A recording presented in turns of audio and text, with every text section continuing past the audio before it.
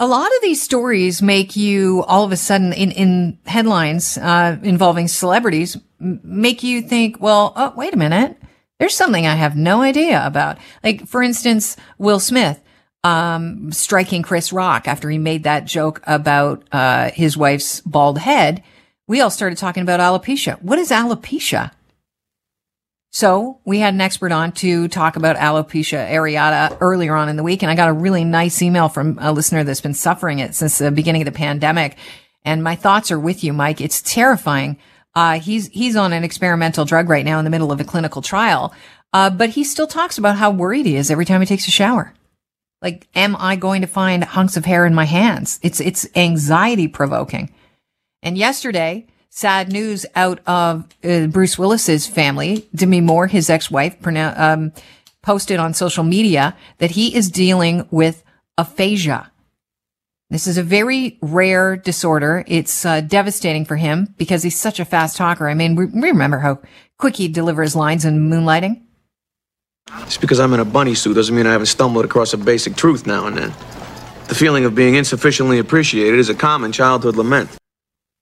Bruce Willis, long career, giving it up because of aphasia. What exactly is aphasia? Here to talk about it, Elise Shumway, who is a speech language pathologist and clinical manager at the Aphasia Institute in Toronto. Welcome to the show, Elise. I think a lot of people feel absolutely heartbroken for Bruce Willis, has to give up his craft because of a rare brain disease. How rare is it? Well, there are really two kinds of aphasia. One comes from a stroke or brain injury, a one-time injury to the brain that affects the language parts of the brain. And the other is a more deteriorating over time type of aphasia called primary progressive aphasia. Now, 30% of all stroke victims can have a mild to moderate to severe aphasia. The more deteriorating type primary progressive aphasia is certainly less common. We think maybe 20,000 Canadians have it. It's underdiagnosed, though, and underreported, so we don't really know. What are the warning signs that you might be suffering from aphasia? Well, aphasia is a communication disorder. So it affects the language parts of the brain, which means difficulty saying words, thinking of the right word, saying the wrong word, putting words into sentences. That's the expressive side of it, the speaking side. There's also more of a hidden type or hidden aspect to aphasia, which is the understanding of spoken language.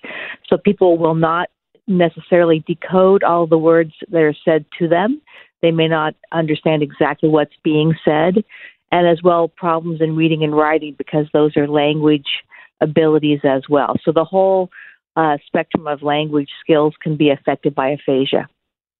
I was reading a couple of stories about people suffering from aphasia, and there's a story about a woman who is completely frustrated because she said, she doesn't feel as smart as she once did, but that a lot of people with aphasia are still cognitively intact. Immediately, my mind sprung to this movie I saw years ago. It's called The Butterfly and the Diving Bell. And this guy suffered, it's a true story, suffered this condition. At the time, I think they called it locked-in syndrome. And he couldn't communicate. That led to the communication via eyelids and the blinking. Are there any tools to help people with aphasia communicate that people can take advantage of? There certainly are. The fellow in that movie had more of a physical muscular impairment, and so he wasn't able to express himself, which in a way is similar into the outcome of his condition as well. People with aphasia have a need to have others learn how to communicate differently with them. So family members, friends, colleagues can learn techniques to help the person with aphasia to express themselves more clearly. So, for instance, giving them time to express themselves, maybe writing words, making sure they understand what you said to them, asking them to make sure they do understand you, learning techniques like gesture. We have a technique method called supported conversation for adults with aphasia that we teach at the Aphasia Institute, and family members, doctors, community members can all learn this technique to help somebody with aphasia participate in conversations to their best ability. must be incredibly frustrating for not only the people suffering from aphasia, but the family members, because the people with aphasia are struggling with communication. The people who love the people with aphasia are learning they have to relearn how to communicate.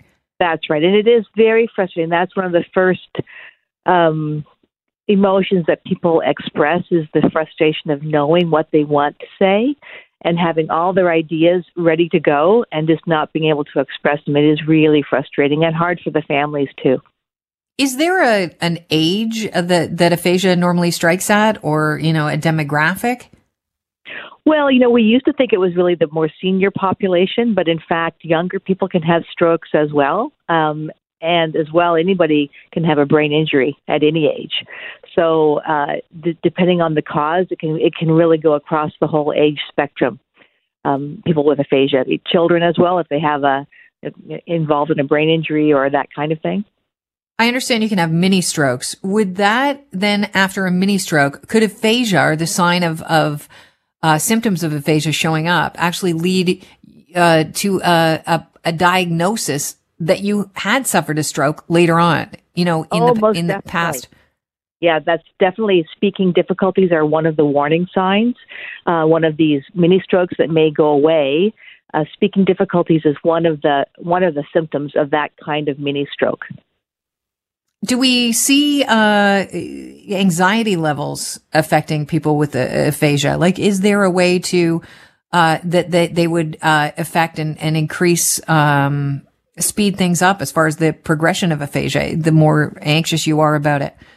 Well, I think more it can affect the way you interact. Certainly, it's anxiety provoking knowing that people might not realize that you have all your thoughts intact, but that you can't speak. So people are sometimes a bit fearful of speaking to others if they're worried that they won't be treated as though they are competent.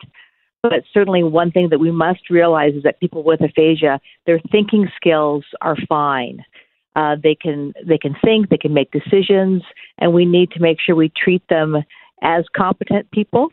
So that, not the fear of that not happening can certainly be anxiety provoking.